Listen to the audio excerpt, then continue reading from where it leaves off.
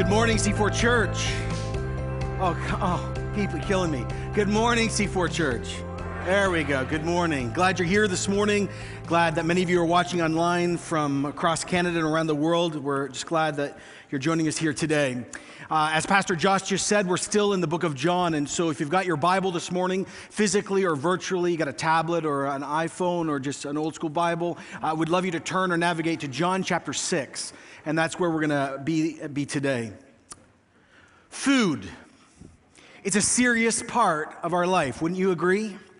Yes, whoa, all right. If you don't have it, you die.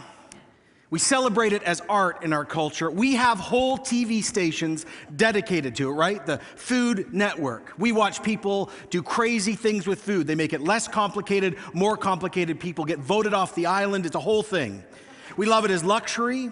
We use it actually as addiction in our culture to cover pain. Then we join support groups and gyms to help us overcome what we've eaten. Food in our culture is everywhere. In other cultures, it's hardly found. We think about it, we dream about it, and we are very, very opinionated about food.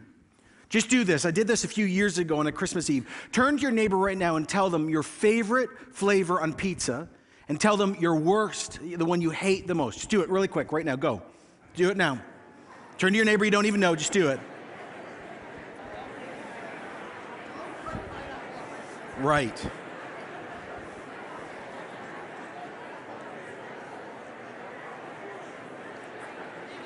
Okay, hold on. I'm always shocked do you hear how loud you all just got? Like, this is intense.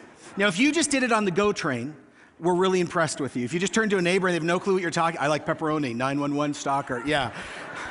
Thanks for doing that. Or if you're on an airplane, an air marshal may be dealing with you. Anyway, but we're opinionated about food. We're so connected to it because it's so essential to who we are as humans. But there's an obvious thing about food that we all know about, but we reflect very little on it. That is, food, after it's eaten, it's gone. And we get hungry again. One of the best examples of that is this. This is my experience. Every time I go to an American or Canadian Chinese food place, not the real deal, not dim sum, that's the good stuff. I'm talking about the buffet where you eat too much, you commit the sin of gluttony. You know what I'm talking about? 2 hours later, aren't you always hungry? I don't understand why it is with that, but that is a great example of the reality of food. You eat it, and then you're hungry very quickly again. But see, as human beings, we in our very essence want things that last. We as a human family, for 10,000 years of recorded history, continually through songs and poetry and through war and politics, we are searching desperately for something that has eternal value, something that connects us to eternity. That is one reason why Jesus, of course, truly came to his day and comes to ours. To show us that certain things will never fulfill us because they do not last. Really, Jesus is revolutionary because he shows up on the human scene to remind us that our view of life and our view of existence is empty. It's defective. See, Jesus comes along and he says, I have come to bring you food, and it is food from heaven. He has come to reveal who he is and what he has to give, and he and what he brings never, ever runs out. Food. Jesus is going to talk a lot about food in this passage today. But before we get to food, something else happens first. Do you remember where we were last week? Jesus and his disciples are utterly exhausted because they are so wildly popular. I said last week it's like Justin Bieber shows up. If he showed up here today, we'd have very serious problems in this church.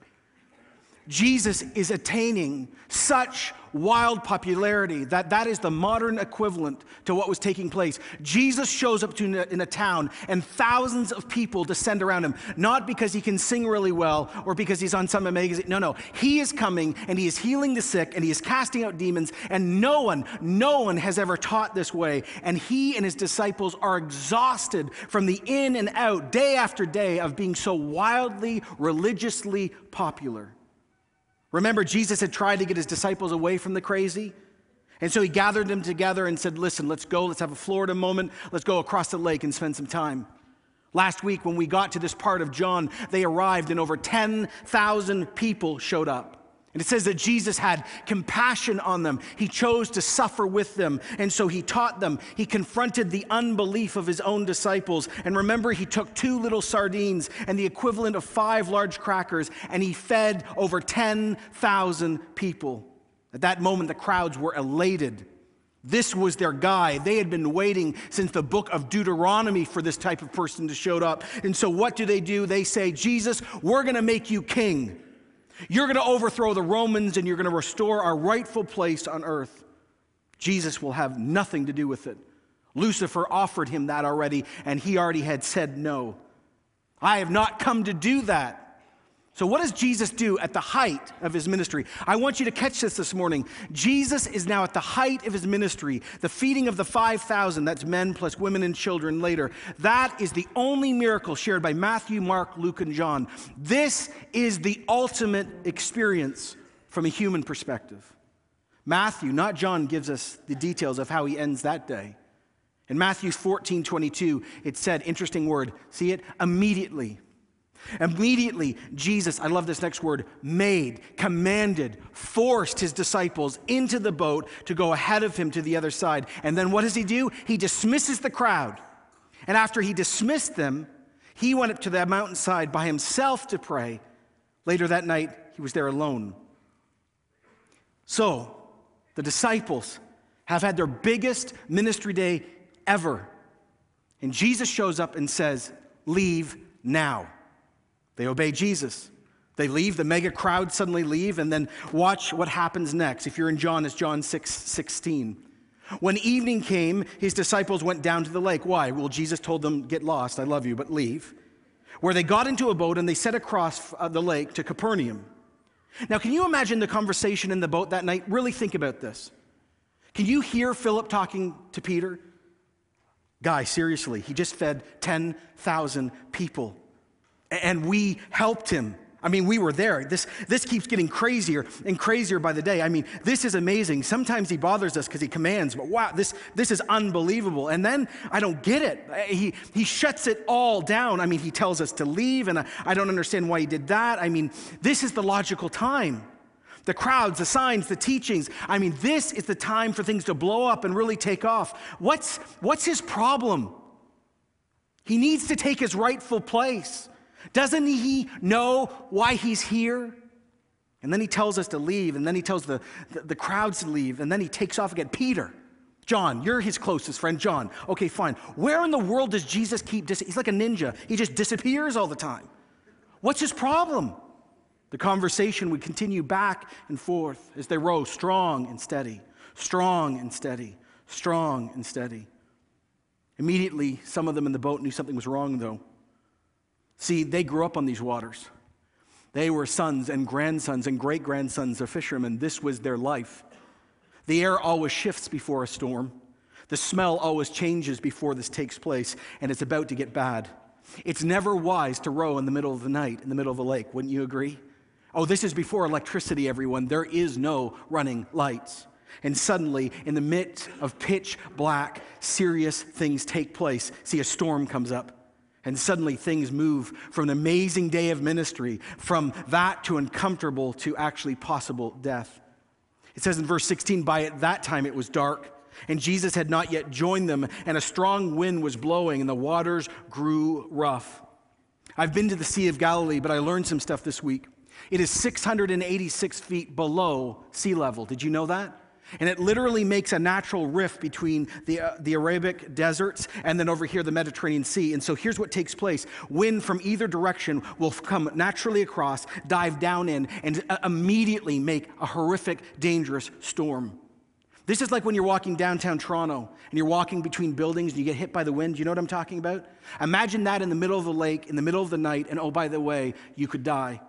A real storm comes, and now these experienced fishermen are tormented. They are buffeted. The wind is against them. It is dark. The storm is raging. The waves are getting serious, like they're becoming whitecaps. And oh, here's the question we should be asking. Where in the world is Jesus?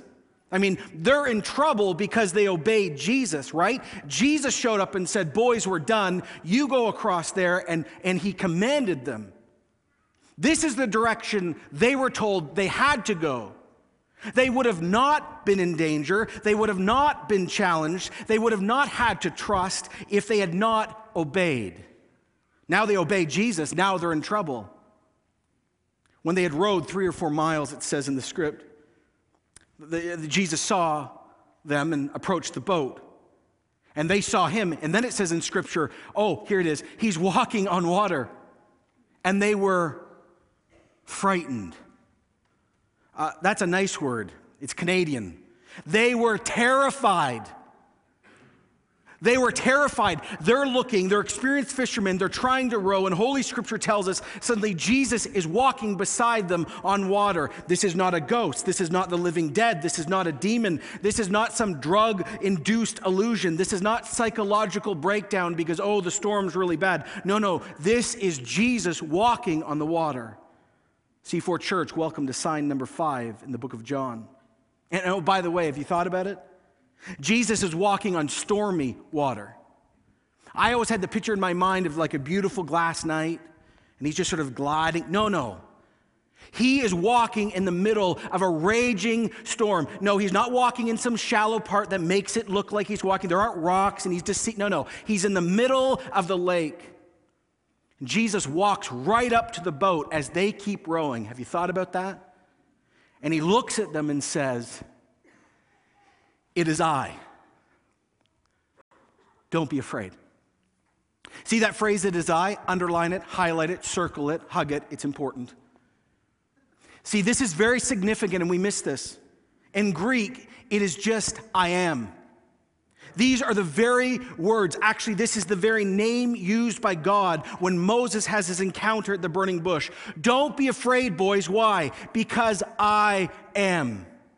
I really am God in flesh. Stop fearing. If I've created all things, I can deal with your fear. If I truly am the Ancient of Days found in flesh, and life and death is truly in my hands, a storm?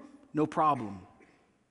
Once again, Jesus brings his abundant power to bear on human inadequacy. His voice. That voice always changes everything, every time. 2 seconds before, they're wondering if they're going to live and make it through the night, and now Jesus speaks and everything changes. Then they were willing, verse 21, notice it. Then they were willing to take him into the boat, and immediately the boat reached the shore where they were heading. Read it again. They invited Jesus in. They willingly said, okay, you can now get in the boat and, stop walking on water. And it says, did you catch it? Right when Jesus sits in the boat, suddenly they're right at the shore. And you and I thought that Star Trek was all that plus a bag of chips because they did the teleporting. Please, sit down, Captain Kirk. Jesus invented teleporting. Jesus sits in the boat and immediately they're at the shore. The one that they are sitting with, they are beginning to understand is so much more than they thought. I'm sure they slept that night. But as the next morning dawned, as that new day began, as the sun began to shine on their faces, as they woke up, and they realized that last night and yesterday the whole thing wasn't a dream, but the guy sleeping right beside them actually had walked on water, teleported them somewhere, saved them from a storm, fed over 10,000 people with 5 little crackers. I am sure there's a lot of wow going on. As they're getting their morning Starbucks or whatever their equivalent was, and they're looking at each other, probably pretty quiet, going, suddenly it happened again. The same thing that happened yesterday happened again today. That crowd. Thousands of people find them again. And interesting, it's the same crowd from yesterday. Verse 22, you can read along. The next day, the crowd that stayed on the opposite shore of the lake realized only one boat had been there, and Jesus had not entered it with his disciples, but they had gone away alone. Then some boats from Tiberias landed near the place where the people had eaten the bread after the Lord had given thanks. And once the crowd realized that neither Jesus nor his disciples were there, they got into the boats and went to Capernaum in search of Jesus. And when they found him on the other side, they asked him, "Rabbi, when did you get here?" Now, by the way, you probably just read that like I did at first and misread it. This is not a nice like, "Hey, Jesus, where you been?" It's like, "Excuse me, you had no right to leave us. Why do you keep eluding us? We told you. We are here to make you king. Notice the contradiction in their hearts. It's expressed in their language. At one moment yesterday, they're calling him the prophet, the Messiah, the one who is divinely appointed. And now today, he's just rabbi, very special teacher. Which one is it? So they confront Jesus and question him, and now they're waiting for a response. Remember, this is a big crowd. The question. That question is so filled with so many agendas and assumptions, and in their opinion, the fate of a whole nation is resting in the balance. And what does Jesus do? He totally ignores them. Love it. Jesus has not come to establish nationalism. He's never come to establish a kingdom that is bought by or brought in by materialism or a military. This kingdom is never based on power, fame, or temporal freedom. See, he has come to bring the reign. He has come to bring the rule. He has come to bring the kingdom of God, the grace of God, the mercy of God, the restoration of God to the human heart. And when the human heart gets changed, then society gets changed. Never, ever mix that order up. See, Jesus is about to actually say to them, what you ask of me, you think it's so right and it's so shallow. Your request actually is coming close. No, it probably is. You're taking the Lord's name in vain. This is how Jesus answered them. Look at the text. I tell you, or he answered, I tell you the truth. You're looking for me not because you saw some miraculous signs, but because you ate the loaves and you had your fill. So you're so earthly motivated, people. You're so moved materially. See, Jesus is going to again try to help this crowd, this massive crowd, move away from what they've just seen, what is temporal. See, he's going to start teaching on food and saying both types of food are good. There's actual bread and spiritual bread. The stuff you bake, the stuff I gave you yesterday, the stuff you buy at the grocery store will not last. Simple truth. You need food, and if you eat it, it's gone, and if you don't use it, it rots, but it does not last. Jesus isn't against physical food. It satisfies. It's as legitimate as all of our physical needs. Nourishment, clothing, shelter, medicine, sex, exercise, rest. It's how God made us. But see, there's got to be more to life than that. See, the American dream isn't real. There's more than shelter and clothing and food and medicine and sex and exercise and rest. See, we are made in the image of God. Your existence, being a human being, is both a physical and a soulish thing. See, we don't just need physical food. We need spiritual food. We need to be sustained. We need our spiritual needs to be met, not by us, not by faith, not by religion. No, we need a direct encounter with the living God. So he comes and he says, and he looks at this crowd and he goes, you don't work for food that spoils, everyone, but for food that endures unto eternal life, which the Son of Man will give you. On him God the Father has placed his seal of approval. I am going to give this to you. You must trust in me and only me. Why? Because I've been legitimized. God the Father has put a seal on me. See, at his baptism, you remember the story? Jesus, his cousin John the Baptist, baptizes Christ. And it says when Christ comes out of the water, it says that the heavens were rent, ripped open. And God the Father declared, this is my Son whom I love. And then it says that the Spirit of God in the form of a dove lightened, sat on him. Why was the Spirit of God placed on Jesus? Because that is God's seal of approval. At that moment, that Holy Spirit, part of God himself, the third person, was declaring, this man, Jesus, is God in flesh. He is one with me. And he was declaring this. Are you ready? Not only is he who he claims, but the Spirit of God has been given to Jesus to empower him for ministry. Jesus comes and he says, I am eternal. I am the Son of Man. I have been legitimized. My signs, my wonders, my teaching, God the Father's declaration and the Spirit's power. I am the one you're looking for, not some bread from yesterday.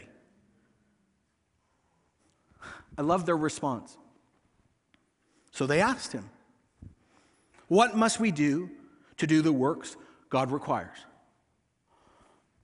Right, this is the question. I mean, just everyone hold on. You online, listen to this. This is the question. This is the religious question we've been trying to solve since the beginning. What do we need to do to get this bread?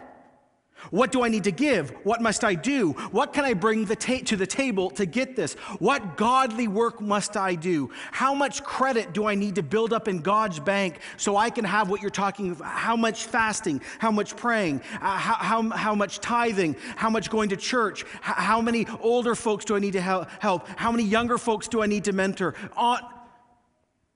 And it seems so right. I mean, this question feels right to us. But we don't understand how wrong this question really is, because it is this question that reveals the true sinfulness of the human condition. See, it assumes self.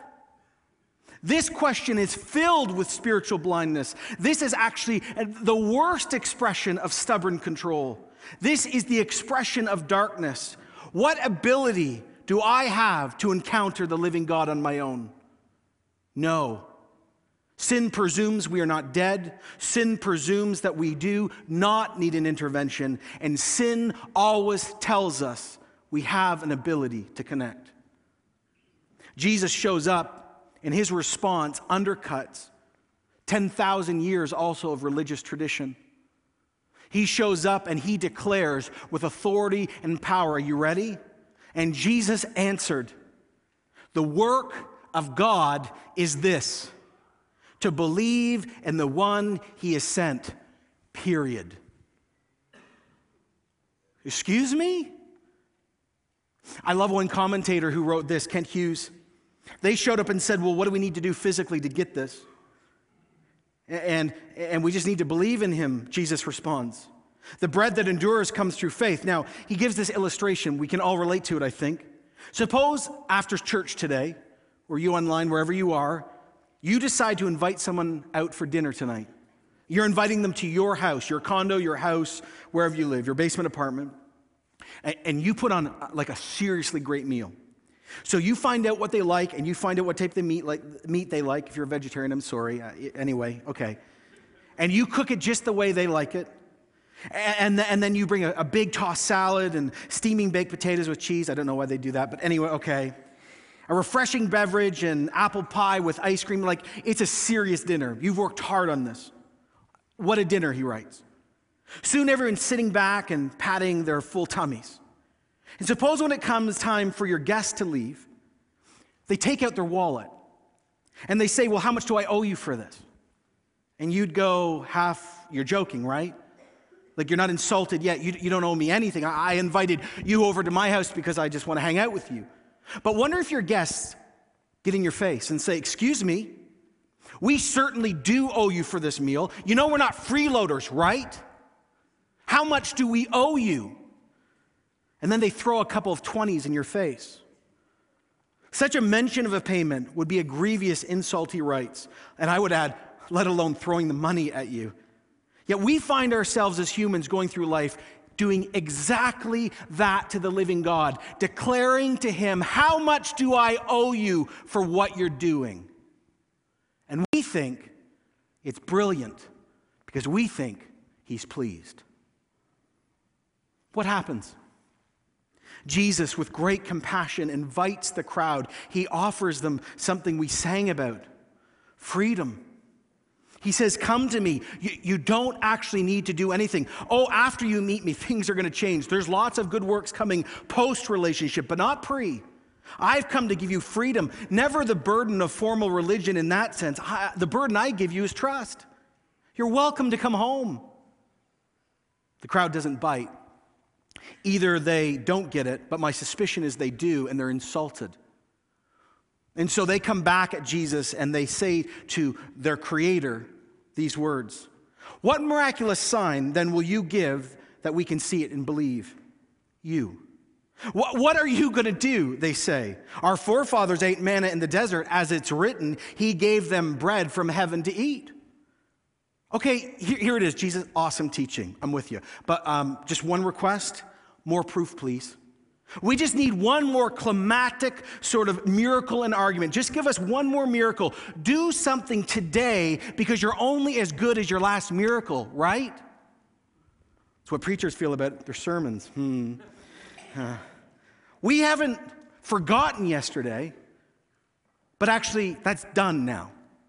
So thanks for yesterday, and we've really moved on. Don't get us wrong. Yesterday was amazing, but we need you to do one better. Okay, so here's the challenge. Let's gather. What could we, perfect answer. Let's do this. Jesus, we want you to take on the big guy. Can you see Jesus smiling? Oh, the big guy. Okay. Who's the big guy? Moses. We want to remind you what he did. See, you fed us yesterday, and that was pretty amazing. One meal, 10,000 people, great. But Moses fed Israel for 40 years, 6 days a week from bread from heaven. Let's see you do that. Bring it. Exodus 16, that's what they're quoting from. And the Lord said to Moses, I will rain down bread from heaven, and the people are to go out each day and gather enough for that day, and in this way I will test them to see if they'll follow my instructions. If you go down to verse 14, it says, when the dew was gone in the mornings, thin flakes like frost appeared on the ground on the desert floor. And when the Israelites first saw it, they said to each other, well, what is this? For they did not know what it was. And Moses said to them, oh, this is the bread the Lord has given you to eat. And it was manna. So they walk up to Jesus and they impose on him. They dare to demand God give more evidence than he has given to believe or embrace the one who's standing there. Jesus has no time, by the way, for people stealing God's glory. Have you ever seen that? He turns around and says to them in verse 32, I tell you the truth. Side note, everyone, it's not Moses who gave you this bread from heaven. It was my Father who gives true bread from heaven. Never mix this up. God did this, not Moses. And oh, by the way, then he says, for the bread of God is he who comes down from heaven and gives life to the world. That's a good amen moment. So Jesus is now preparing to clear all of this up. You want a sign that's going to last, he says? You want a permanent kind of gift that forever will satisfy the human heart? Fine, it's me. It's me. The signs are given to point you somewhere. Like I said last week, signs within themselves are exciting and profound. They're evidence that God is among you, but never stop with the sign. Where is the sign pointing you to? Why did he break the bread? To point to himself. Why? Because he has come from heaven. Sir, they said, from now on, give us this bread. Oh, they miss it again. It's me, everyone. It's me. Okay, let me make this unbelievably clear. Everyone ready? Crayons up. Here we go. Then Jesus declared, I am the bread of life. He who comes to me will never go hungry, and he who believes in me will never be thirsty. And just like that, Jesus blends faith, belief, bread, food, eternity, himself, and says, everyone, you're looking at him. Me. It's me. I'm the food. I'm the substance that you're looking for. It's no mistake, everyone. I was born in the city called Bethlehem, which is called House of Bread. Even the place I was born was preparing the world for my role, for I actually am the bread of life. Did you catch it? I am the bread of life. It's the same phrase used again. In John, there are 7 great I am statements. And they reflect who Jesus is. I'm the light. I'm the door. I'm the good shepherd. I'm the resurrection and the life. I am the way, the truth, and the life. I am the true vine, and I am the bread of life. All of these claims is Jesus declaring that he is the same God that met with Moses at the burning bush. I am, and this is what I've come to do. There's a reason why Jesus also calls himself the bread of life, because he wants to connect it to the Jewish audience with manna. Have you ever thought about manna? Probably not this week. But it comes from heaven. Jesus comes from heaven. It's white as snow.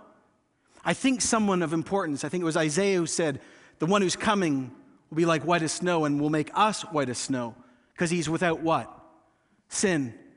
And oh, by the way, it's miraculous. It comes from heaven. It's God sent. And oh, here's the real point of it. You have the choice to step over it or pick it up. See, the Israelites could stamp on it, or they could say yes. And Jesus comes to the world, and his world and our world, and says, I am the bread of life. Do you want it? There's no room for doubt anymore. By word, by deed, by sign, Jesus has clearly come, and Jesus is saying, you are invited to come home, you're invited to believe on me, you're invited to be freed by me, to be transformed by me. And as he's saying this, I love how honest and authentic Scripture is, but then Jesus says these next words because he knows. In verse 36, but as I've told you, you have seen me, and you still do not believe. You've seen me, right? I fed 10,000 people with 5 crackers yesterday. You've seen me heal the sick, cast out demons, raise the dead. You've heard my teaching. And he would say this, it's you all, not me, who keep saying, I've never heard anyone speak God's word so clearly, with such power, with such authority. We have never seen anyone like this in 400, 500, 600 years.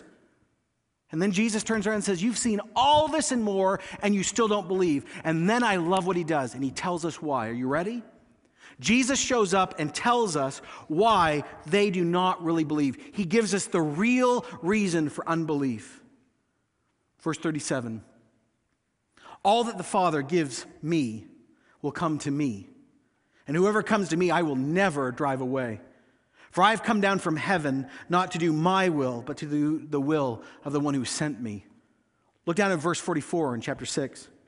No one can come to me, Jesus says, unless the Father who sent me draws him, and I will raise him up on the last day. So you got to catch this morning. It will violate so much of what you hold and cherish, but it is true. Salvation is by God, for God, and through God alone. We never come to Jesus because it's a good idea.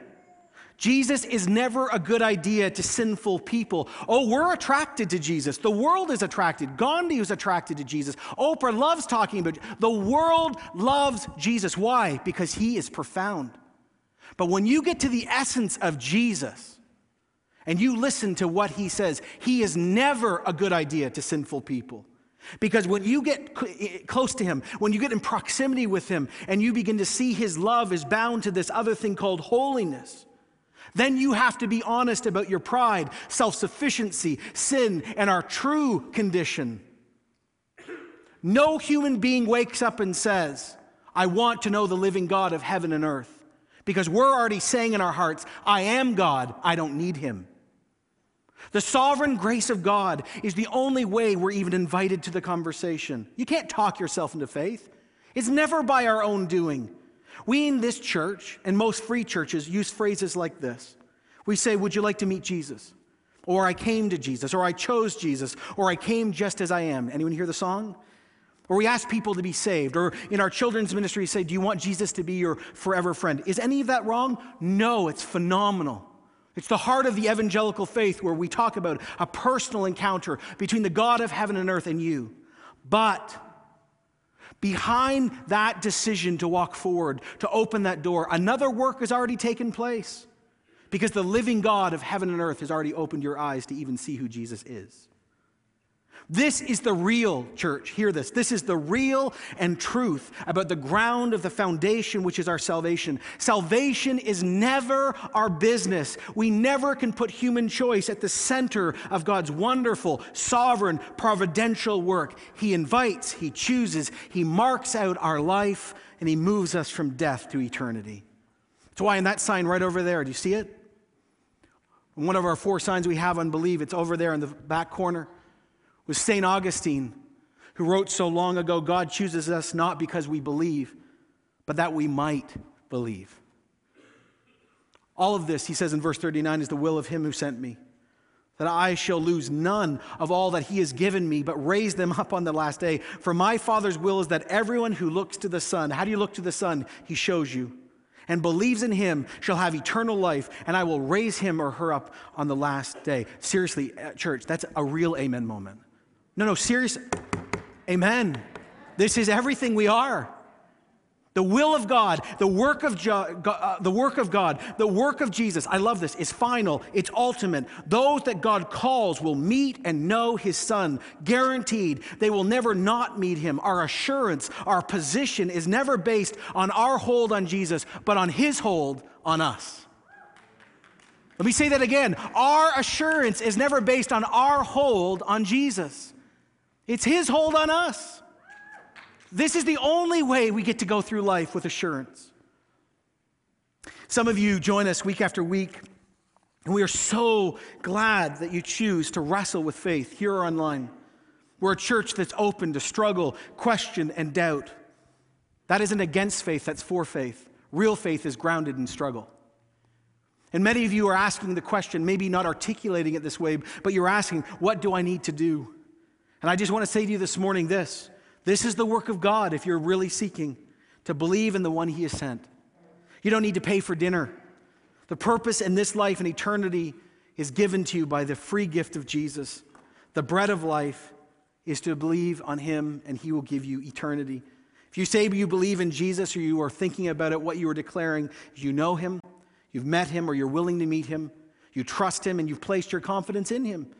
You're admitting finally that you're a sinner. You're admitting that you've actually, by your actions, said, I believed I was good enough, and I'm not. I admit that I have been living a life saying to God, you prove it, then I'll follow. And I've realized how dangerous that is. Some of you are saying, I need bread that will last. Some of you are saying, I believe now that you are Lord and God and Savior. I welcome your forgiveness. I want to be held by you. I don't want to fear death any longer. I now believe that everything I know about my life, what happens just before my death and after death, depends on one person, and his name is Jesus. If you have never encountered God deeply, personally, authentically, today is the day of salvation, for you are here, and the Lord is giving you the bread of life. What will you do with him? Can you hear the Father calling you now? We'll pray about that in a minute, but I want to end with this. Many of us sitting here and online have crossed the line by God's help and by our willing connection. And as I was praying this week and I was wrestling with what to preach out of this part of John 6, I heard this phrase for many of you. This is God's assurance for you. I want to read back what Scripture says because it has authority. I don't. The Father gave you to Jesus. I will never drive you away. Can I say that? I will never drive you away. I will never lose any one of you who's been given to me. I will raise you up on the last day, and eternal life is given to you. This is what God sings over this church and all churches. This is his solemn declaration and oath. You will never be thrown out. You will never be driven away. You don't have the power to kick him out, because once he loves you fiercely, forever and eternally. Some of you need to hear this morning because you keep wondering. Stop wondering. It was never up to you. God has looked upon you and said, my child, I have given you to Jesus. You're good. Your identity, your life, your worldview has to be rooted in God's work, never yours. Pastor Joanna sat me down this week. We were talking about a million things, as we do. She looked at me and she said, this is good. I said, I know it's Scripture. Yes. And she said, but why does it matter on Monday morning? How does this help us accomplish what God has called this church to do in our vision? Great question. She must be involved in connections or something. And as I thought about it, I just want to say a few things and then we're over. See, so many of us, even long-term veterans in our faith, sometimes still wonder if we're in. And we sometimes wonder if he's still with us. And you say, well, what's the connection? Here it is. If you spend your Christian life always looking over your shoulder, wondering if God maybe has let you go, or if your sin was just too big, or you fill in the blank, if you keep wondering what your role is in the holding of your salvation, if you keep looking up and saying, God, did you really give me to Jesus? If you keep going, I'm not really sure that you're going to keep me in, you will never get on to the work of the kingdom. You won't evangelize in power. You will be so self-absorbed, you'll never invite someone to church because you're still not sure if you're in. See, confidence, assurance is the grounding in which we begin to sacrificially give more money, serve without grumbling, find joy, and radically move beyond our comfort and say to people, you got to get to church because the bread of life is being given out there and you need to meet it like I have. But if you can't say, but I've met it, you'll never sacrifice. Why does it matter? Because we're still navel-gazing in this church, wondering if half of us are in. We're in. Let's get going. We're in. If we have encountered the living God, and if we are secure in his sovereign act, why are we still waiting to invite thousands of people to church? Don't you think Jesus is going to show up here? I do. Don't you think that we can go in his authority? Because he's with us. Do we really not believe it? Well, believe it. Because God the Father, before the beginning of time, decided to look at you and say, I cannot wait for you to know my Son. Assurance is the grounding for service. Go this week and evangelize. Invite people, whether you have any courage or not. Tell them, get to church. Jesus is changing people. Come, let me serve you. Start praying with an authority you've not prayed on. Don't get bored. Get serious. Get involved in serving. Jesus, the living one, how may I serve you more? What must I do to change? What comfortable things do I need to give up in my church, in my experience, in my serving, in my money? What can I do because you've done so much for me? Break my selfishness. Give me assurance that's deep, because I want the world to know that Jesus, this bread of life, is still handing himself out and saying, I will satisfy. I want to be like that. I want to be a disciple who's given out the bread when Jesus starts doing it. Oh, Jesus, come and do his new thing among us. Let's pray. Lord God of heaven and earth, give an assurance that violates our theology, an assurance that violates our condition, an assurance that violates our middle-class worldview. Do a work among us, O Lord. Do a work where selfishness dies and sacrifice is normal and evangelism becomes what we do, inviting people, not because we keep thinking that it's up to us, but we're inviting people to meet someone else. Help us, O Lord. Do this new thing among us. Give assurance to many who need it. And we ask this in Jesus' name.